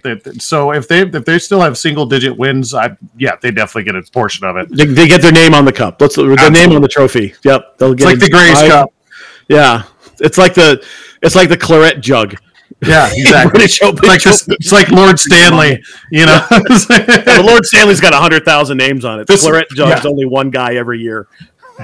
This is just like a boot, a tin boot, you know, that you drink out of, that's got like a hole in the side, so it doesn't even retain water. Yeah, but like made out of like tin foil. Right. Not like a glass one, like a good glass one. I'm talking about like a super cheap one. Yeah. So you've heard it here first. It's 9 or fewer wins, and they get the 76ers trophy. Yeah. Go Detroit. It's funny how the Lions are here. Don't go Detroit. The Lions are here, and the Pistons like, we fucking suck. We're terrible. Last really interesting and funny note in the NBA, the Milwaukee Bucks, who are the number 2 seed in the Eastern Conference at 30-13, up and fired their coach, Adrian Griffin, seemingly out of nowhere. Tank, what happened?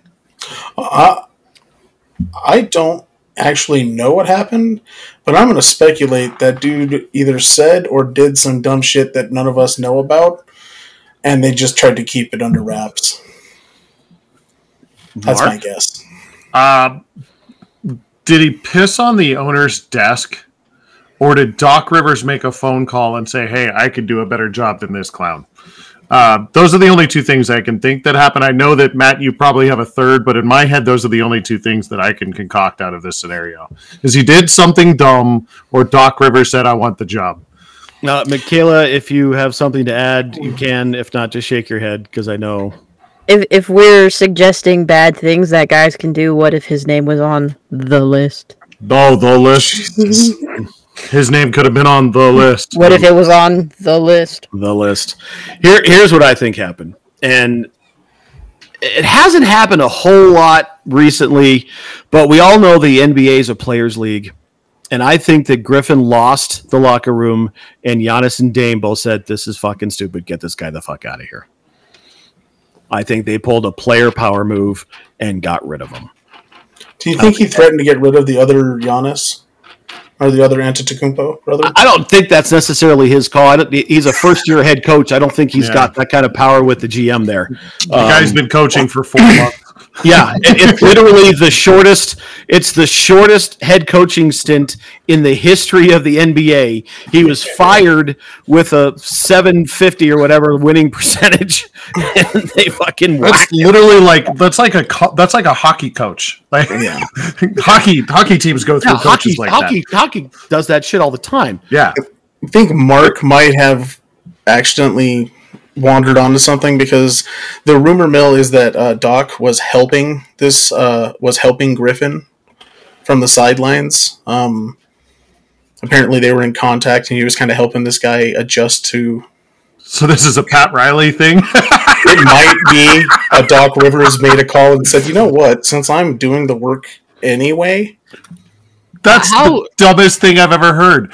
Yeah, Doc Rivers only won 1 champion. Why would you? Pat Riley and Doc Rivers are not the same. Doc Rivers won 1 championship, and he had 4 Hall of Famers on that team. He didn't win that Also championship because he was good. He won that and then did miserable things with like 8 other Hall of Famers on other teams. He's not a good coach. No. Apparently, I could see something like that happening. That's why I suggested it.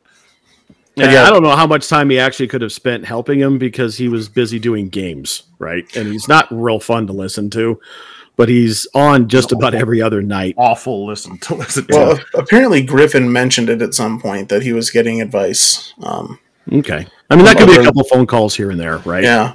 But I wonder if one of those phone calls turned into, a call to the Bucks management. Fuck it. I'll do it better. Yeah, I'll fucking do it. Get out of the way. It's such a weird move and such a weird place of the season with a team that's doing really well.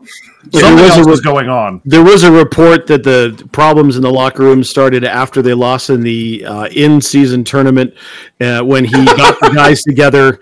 I know. When he got the guys together after they lost and said, sacrifices are going to have to be made.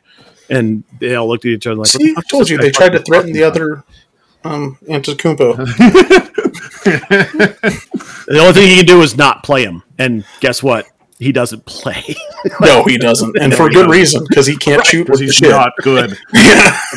Just a big body, and he's just Giannis's brother. But I think, honestly, it's just as simple as a player power move. This is all this was, just to get rid of him. And, good. Get Doc, because that'll work out great. Yeah. You know what's great about Doc Rivers is he's not interesting to listen to on a broadcast, but post-game in the postseason, his post-game interviews are fucking amazing because he'll say some stupid shit and he doesn't have a voice to do it. So he sounds like he's about 300 years old and he's just like, and he says the stupidest shit because he knows he can't be understood anyways. It's great.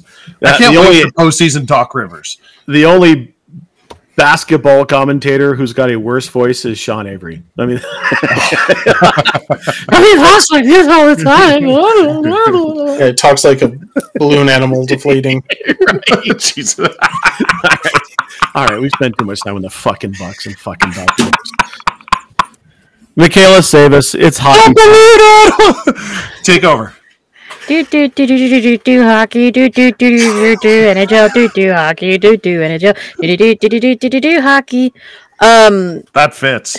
So the All-Star game teams got announced. There's going to be 4 of them this year because God forbid they keep some fucking consistency.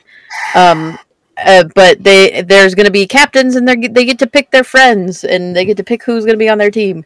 And there's no. It sounds like there's not going to be the Phil Kessel Award for sitting the longest. No one's going to go home with a free Honda CRV this year, which is unfortunate. But the coaches or the captains for the teams include Nate with Kale as an alternate, but more importantly, Tate McRae as the co-captain, apparently. Don't know how that's going to work. Extremely excited for that bullshit. Austin Matthews and Nylander are captain and an alternate with Justin Bieber. It's McDavid and I think Draisaitl for the third team. And they've got Will Arnett. And then the Hughes brothers are co-captains and they've got Bublé. So that'll be interesting. Also, the PWHL have the 3-on-3 showcase. I was trying to remember, game. That looks like it'll be pretty good. Otherwise, they announced they were like, we're making some big changes to the All-Star game. Ta-da! And then explain nothing. So I guess we'll see what happens. Corey Perry, Tate McRae be a co-captain. Yeah, having Tate McRae be a co-captain. Or Michael Bublé. Michael Bublé, I believe at least, because apparently he is maniacal Vancouver fan. Steve Dangle level, but Vancouver. He's a maniac. The Biebs and Will Arnett make sense. The only thing I can think of is Tate McRae brings eyes. Apparently she's from Calgary. I thought Tate McRae was like a bearded country singer from No, God. I know. I just Googled Googled that shit and oh my God. Yeah. Toaster was actually very excited for this portion of the show. I'm sure he's not listening anymore.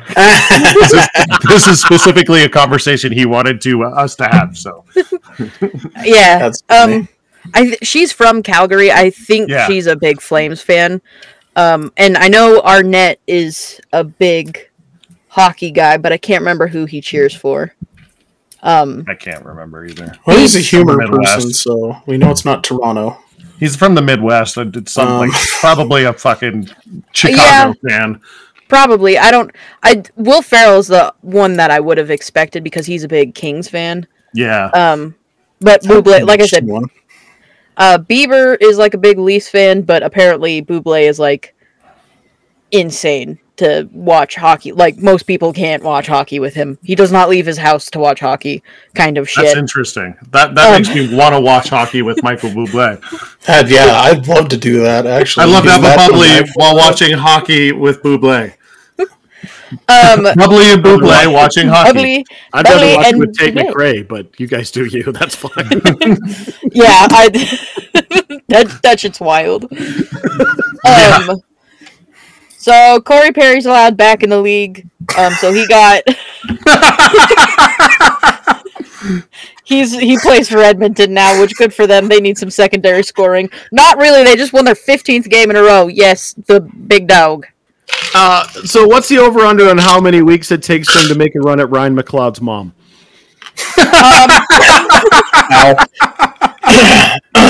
I think that man does his absolute best to not be seen in public, period. Correct. The beginning of the season, he stays the fuck put. Hoping nobody notices that he's actually in the league. Yeah. Speaking of dudes who were forced out and returned, Shane Pinto is back in the league after getting a half-season suspension for betting on the NHL. Good for him. In worse, shittier news of dudes who are probably leaving the NHL for extended periods of time to forever. The 2018 World Junior Canada, the police in London, Ontario were like, we have asked 5 guys from that team to show up and be present to face charges. And in the 2 days before and within 2 days of that announcement, 5 dudes from that team have gone on leaves of absences from their teams and returned to Canada. So, there's obviously nothing been confirmed yet. There's a media press conference thing from the cops on Monday, but Alex Formenton, Michael McLeod, Cal Foote, Dylan Dubé, and Carter Hart. Carter Hart! We're not going to Cuthbert Carter Hart anymore. Yeah, they're Carter Hart! The picture that I saw was that that joke picture of Adam Silver saying "Get ready to learn Chinese, buddy," except it had a Photoshop of Gary Bettman's face and said "Get ready to learn prisonese." So I guess we'll see how that goes. Tower of London for these blokes. Yeah. Otherwise, the Avs are doing good, though it doesn't feel like it, because sometimes they do really good and sometimes they do dog shit. And that's about what I would expect at this point.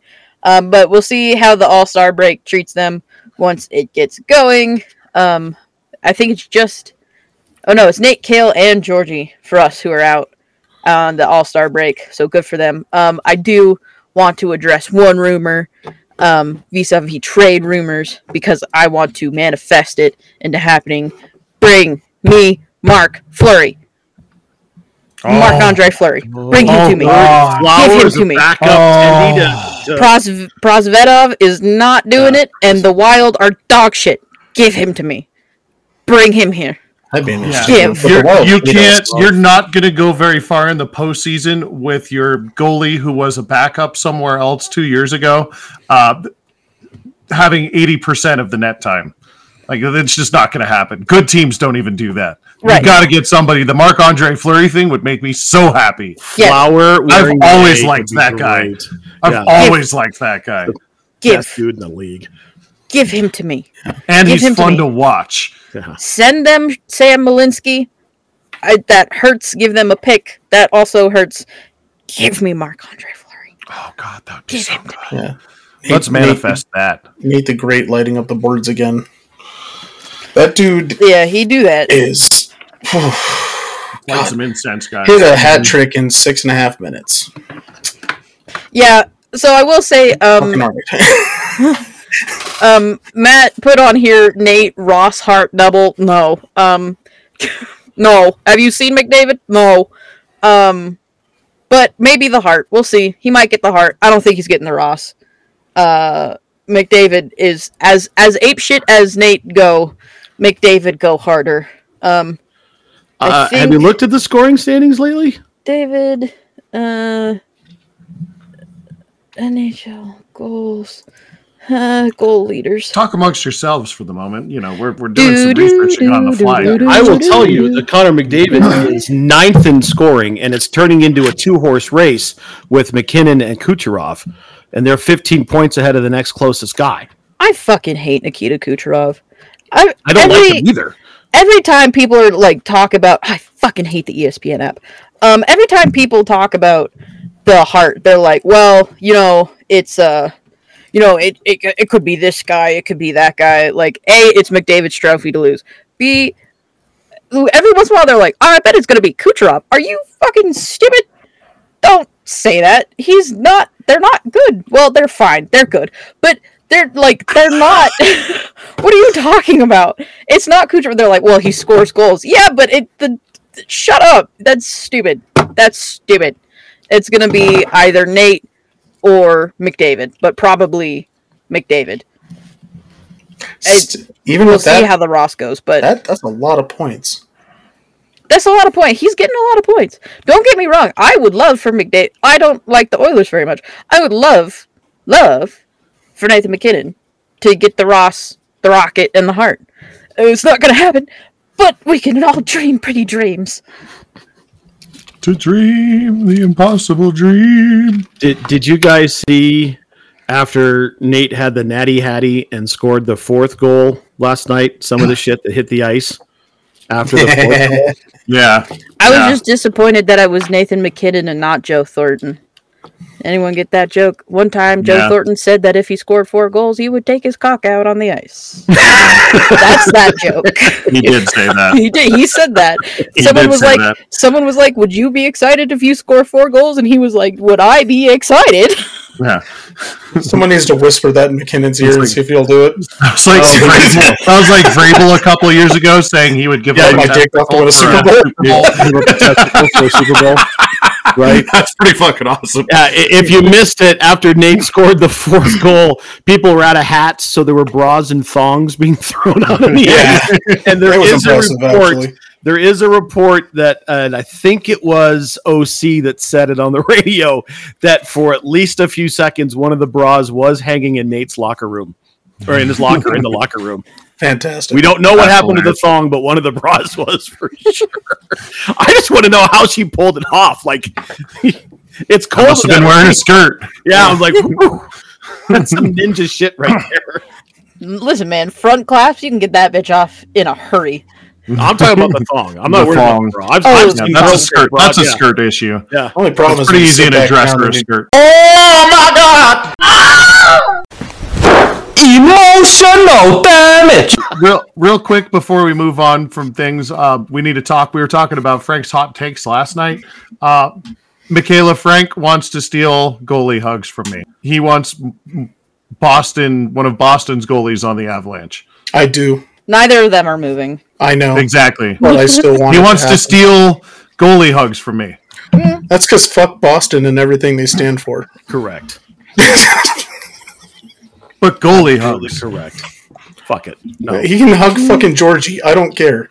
Yeah. Okay? No, it doesn't happen. No. He doesn't. They don't hug other goalies. I don't know if you've ever seen when one of them are hurt. It's the most depressing shit in the world. They do this like self-hug thing. Yeah, and then they do the headbutt, and they go. Yeah, and then they sulk to the locker room. It's depressing. They are so codependent. It is so sad. God save those guys, though. Oh, God. They are the reason why it is not that it is not. No, it is. Goaltending has been good. All right, Mark. Yeah. Boston. We have baseball news. Yes, we do. And all of Rocky Land can finally celebrate. Yes. Yes. Take it away. The Rockies have somebody going to the Hall of Fame. Ladies and gentlemen, Todd Helton is going to the Hall of Fame. We have one. This is number 2. Hold on a second. Stomp all over it. Now I don't even want to do the bit anymore. Jeez.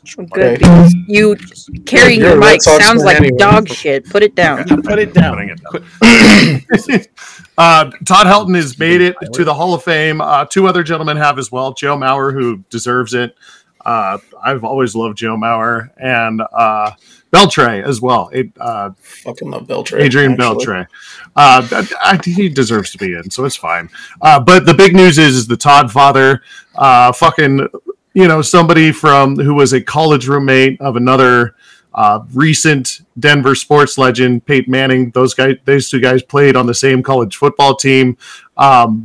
He finally gets his due in the Hall of Fame. He is the best Rocky. He is the quintessential Rocky. When I think of the Rockies, I think of Todd Helton, Vinny Castilla.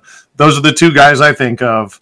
There's a million others. Maybe, I don't know, but that's the guy. Sure, but Todd Helton. I have waited on Todd Helton before. He's an awesome dude.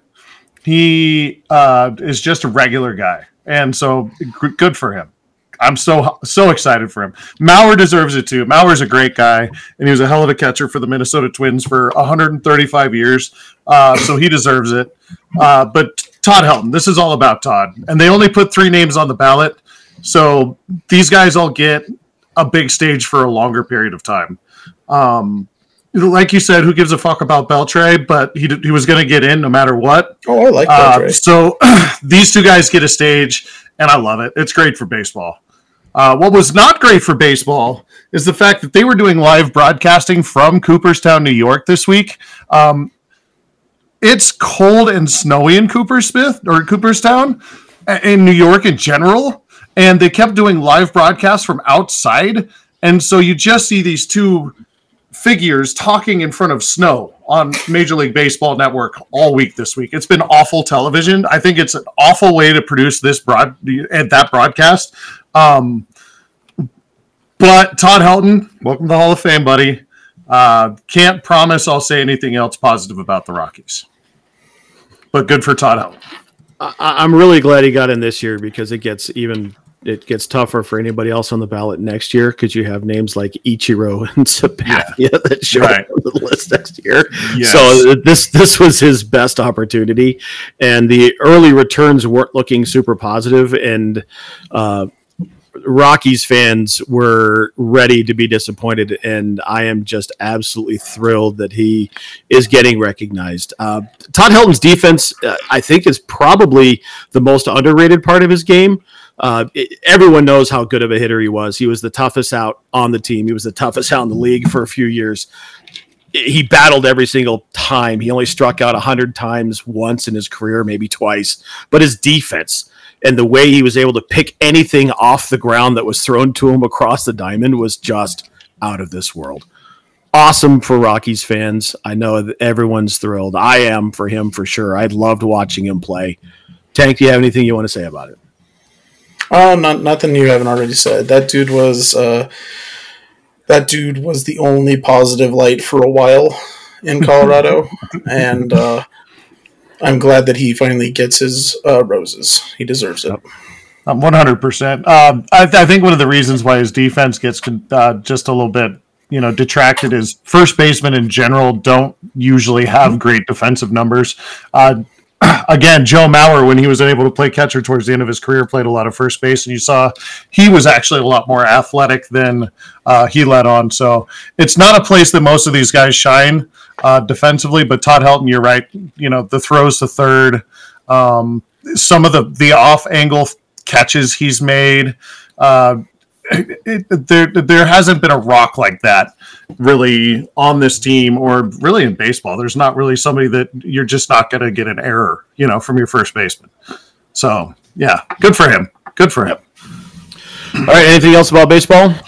No, I want to hear what Michaela's opinion is because she's a giant Todd Helton fan. I like Todd Helton a lot, and I'm so happy for him, and I hope for his plaque in the Hall of Fame, they use that picture from 2007 with him with his arms up. Mm-hmm. But I hope on the alternate plaque they use his mugshot. Yeah, let's all remember that he is just a regular dude. He got busted after drinking a couple of fucking bottles of red wine out of red Solo cups trying to go get some chewing some scratchers from the local gas station up in Thornton, Colorado. Baby. That guy's a public charge. Yep. Fucking hero. Didn't hurt anybody, right. Backed into a gas pump, but that was about it. Just good for him. Good for Todd Helton. Yeah. And that's the only trouble he got into. That's hard to do in this town, being in this town in the public eye for that long and only have that one bout. That's pretty impressive. Yep, absolutely. I will say one more thing. Everyone remembers the slide, right? The holiday against the Padres. Todd Helton hit the ball. Plate. Yeah, I know. It doesn't matter. Todd Helton hit the ball that started the play. Right. So he was involved in every bit of Rocky's history that he was a part of. So he was necessary for that team to get to where they were. Yep. All right. Before we move on to DOTW, news in the streaming world here, fellas. The WWE, for the first time in, it seems like 20 years, and it might very well be, is pulling Raw off of USA. And they are going to go to Netflix on a live stream for $5 billion a year. Michaela, react. This was stupid. Also, the timing was pretty whack because a big story dropped about Vince McMahon's sexual assault charges. Oh, yeah. And implicating Brock Lesnar. So that's it was convenient. I think it's stupid. I think this might be one of the things that kills WWE besides AEW being bomb. But I don't know. I guess we'll see what happens. Jake, I know you have some thoughts. $5 billion gets you a lot of freedom. Yeah, I think it's last time they were off USA, they were on TNN at some point. It was TNN and Spike. And then, besides that, literally since Raw has started, they've been on USA and then they were on TNN and then went back to USA. And that's like 20-something years. Like 22 years, something like that. So, I mean, money talks, and a Netflix deal like that. The USA Network got them a lot of attention for a long time, but weirdly enough, I actually think the Netflix deal might work for their viewership, because a lot of their stuff, got buried on cable, unfortunately, and I think just on a lark, there might be a decent amount of people that might watch Raw on Netflix because, I mean, Netflix customer base is gigantic, so I think this actually helps both of them. Mm-hmm. Mark? I'm with Michaela. They're burying a lead here. Some really bad stuff going on in the background. It's interesting it's not on an NBC Universal platform for the first time in its history. It's also interesting that, the WWE has its own streaming platform, but they don't use it for their two main broadcasts. I find that very interesting. It's because people are still buying those broadcasts. So there's obviously a market for it. So I guess good for them. It'll be interesting to see what live TV looks like on Netflix because they don't do that much. True. Right. I mean, 260 million subscribers at $10 a pop on the low side for all of them. They're going to make that money up in less than a month. So, to be fair, they are $14 billion in the hole. Right. They always are, weirdly enough. So why not be $19 billion in the hole and have John Cena and Rey Mysterio? I don't think either of them are active currently. Rey Mysterio is most certainly active, sir. He is definitely active. He is injured right now, so no, he's not. Well, he's on the roster. It's not like he's not on the roster. Okay, sorry. So is John Cena. Exactly. And he's been there, 3 times in the last year? Yeah, I mean, it's the WWE. What do you expect? Right. No, they'll make their money. All right. Speaking of money, Tank, I know you put this on the agenda. Oh, yeah. There was some news about The Rock.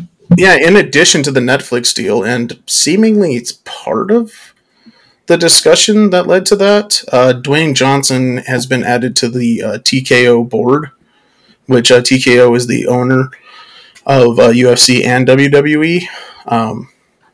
So that's an interesting little move that happened. And also part of his addition to the board is that he gained full royalties over the nickname The Rock,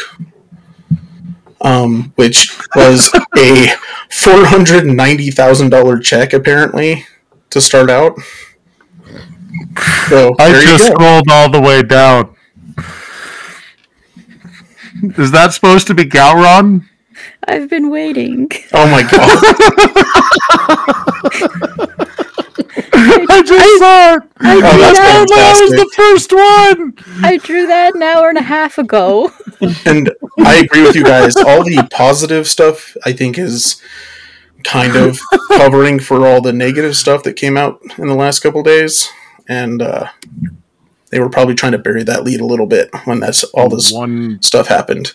It's not good stuff. It's really not. How do we cover up Vince? Well, we show everybody The Rock. Michaela, answer the question. Who is that? Yeah, that's supposed to be Gowron. Have you ever tried to draw a Klingon with a mouse? No. I can tell it's a Klingon. Have. It's a decent representation of the Klingon form. It's the glory that tells us, right? But everything else is like that. Right. That looks weird. Actually, honestly, looks like Worf. I don't know. It looks like a Klingon. Not to be too inappropriate, but if you ever look at the head ridges too close on Gowron, they kind of look suggestive. Yeah, so I changed them so that I didn't have to draw that. For those of you who have no idea what's going on here, right? Michaela has turned the bottom of our agenda into a piece of art, and it's a Klingon and the word glory. That's definitely going to have to make it onto all the social channels. Yeah, we're going to have to snap that and throw it up. I guess I'll take care of that. It's art in the same way that Ringo Starr makes art. Hey. He's the only one I actually like. She ain't lying. He's my favorite Beatle too, but have you ever seen that? Oh yeah. Have you ever seen his website? I love it. It's so amazing. It rocks. All right, let's move on to the penultimate bit. And MJ, since you're here and this is your gig, I am going to start with you. Give us your dipshit of the week. I do not have the link ready. Give me half a second. I will explain it while I get the link in the Discord for you guys. But in the English Premier League, there are many teams, and one of those teams is a team called Fulham. And Fulham decided to do a thing to their away fans, and they put white flags on sticks in their away end on each of the stands, and it does look like the KKK invaded the Fulham stadium. Oh no! They did make a boo boo, and no one looked at it. It looks like a Klan rally. Oh no! In the away section. Oh god! Oh Jesus! Yeah! Oh my god! Yeah! It's my favorite. That's a big fucking whoopsie right there. She says that's my favorite. It looks like the Grand Imperial Wizard was like, what if we all went to England? Yeah, and went to a bad Premier League game. Let's go, gang. God. And rented out an entire fucking section. You know, I do hate a lot of people, but I sure love me some Fulham soccer. Yeah.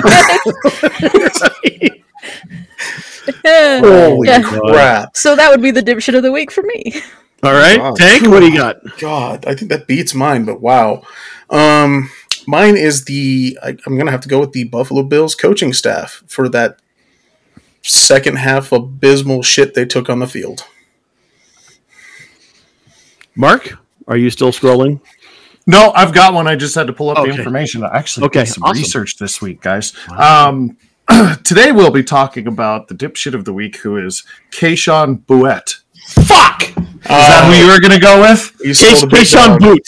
Keyshawn Boot. Yes. Okay, let's tag team this then. Tell me what you know. Let's tag team All right, this. Let's knock this shit out at once. Keyshawn Boot. If you don't know who Keyshawn Boot is, he was an LSU wide receiver. Currently plays for the Patriots. He's a scrub reserve. Has played in 5 games. Not anymore. He won't.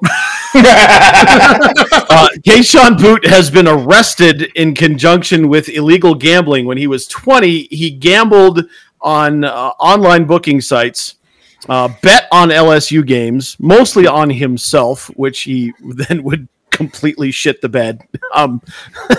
Just not good. The reason why I picked no, because he bet on himself to like do great things, and he would go out and score 26 points and no touchdowns, or 26 yards and no touchdowns. Right. He would always bet himself the over. I don't know how. And all right. In 20, I saw the numbers. God, where did they go? I got them right here. You got the numbers? All right, give me the numbers. Over the course of 13 months, when he was 20 years old, he placed over 8,900 bets in 13 months. Good God. 17 of them were on NCAA football, and at least 6 of them were on games he was in. At least 6 of them. Those are the numbers I have. Okay, and there are 2 other mind-blowing numbers here. Okay. According to the affidavit, in 2022, he bet $450,000. Yeah. And in 2023, he bet $186,000. The reason why I picked him to be the dipshit wasn't because he bet on illegally, and he bet on college football, and he bet on games in which he was participating, although all of those would have been absolutely appropriate reasons. The reason why I picked him is because of his username that he used on 2 different websites. The first one is Keyshawn Boot 01. The other one is Keyshawn Boot 07. Come on, you can't make it that easy, bro. So, just to break down the math a little bit further for you guys, this is an average of 24.5 bets per day over the course of 13 months. That's how that. Yeah, that is compulsive gambling. That's what that anonymous number's for. Jesus Christ, there are some fucking degenerates on this screen. 4 of them. You know, and the biggest one of the group isn't here, but I think he would say that 24.5 bets per day on sports betting is excessive. Jesus. That's worse than Mickelson. Yeah, that's rough. That's a lot. Yeah. Just Mickelson quantity was alone. 15 a day? Yeah. That's quantity alone. That is just asinine. Right. Well, have fun being in prison. Where's that? I can't remember who it was. One of the NFL guys who got caught for gambling when someone else got in trouble, and he's like, "All I did was bet $1,500." Where is he? Yeah, where is he now? Tweeting out, "All I did was bet $1,500." Yeah, but he's not getting suspended; he's getting arrested. So. Yeah. Calvin Ridley's not putting himself in this situation. He is not going to talk about. He's put that stuff behind him. He's not going to bring this up. He's like, no. Remember when I was a dipshit? At least I'm not that much of a dipshit. Oh, great minds think alike. Well done, Mark. Okay, see you later. That is fantastic. Oh, God. Fucking dummy. All right. We are 2 hours in. It's time to fucking shut this shit show down. Final thoughts, pimp the things. MJ, we'll start with you. What do you got? Everybody go play Disco Elysium again so that you guys can watch the video of the cock carousel, since I had to send it to the guys. But it's got. They talk about a cock carousel in that game, guys. It's play Disco Elysium. Tank. Similar note. Go play Pal World so you can engage in some legal human trafficking if you feel like it. What platform is that on? All of Yeah, I them. think it's on everything. Maybe not Nintendo, but Right. it's definitely on PlayStation, Xbox, and Steam. It's the highest selling game on Steam currently. Could you imagine a circle of middle schoolers on their Switches playing Pal World at lunch? Yeah. I will say this is off topic. I'm going to run us off topic for a minute, but the Pokemon company put out a statement today, and they were like, "Yeah, we're looking into it. Don't worry." And it was like, "Oh no!" They've already attempted to sue them twice, and it got kicked out both times. Where they are making hay is they're suing the modders because there's modders out there. Yeah, they're getting them. Yeah. Hard. Yeah. Besides that, join us next week for coverage over the championship round and whatever goofy ass things happen in football. Potentially, There's 2 more coaches. some more head coaches probably getting hired. I would assume that's going to happen sometime in the next week. Catch me on all the socials with Tank Knox or Knox Nostalgic Collectibles. Mark? I thought I saw another coaching news thing today, but I can't find it now. So never mind. You want me to scroll Schefter while you're talking? No, I'm good. I can't find it. I'm not going to spend that much time. Okay. Yeah, I'm good. Yeah, love you guys. That's it. Take care of yourselves. You, buddy. All right.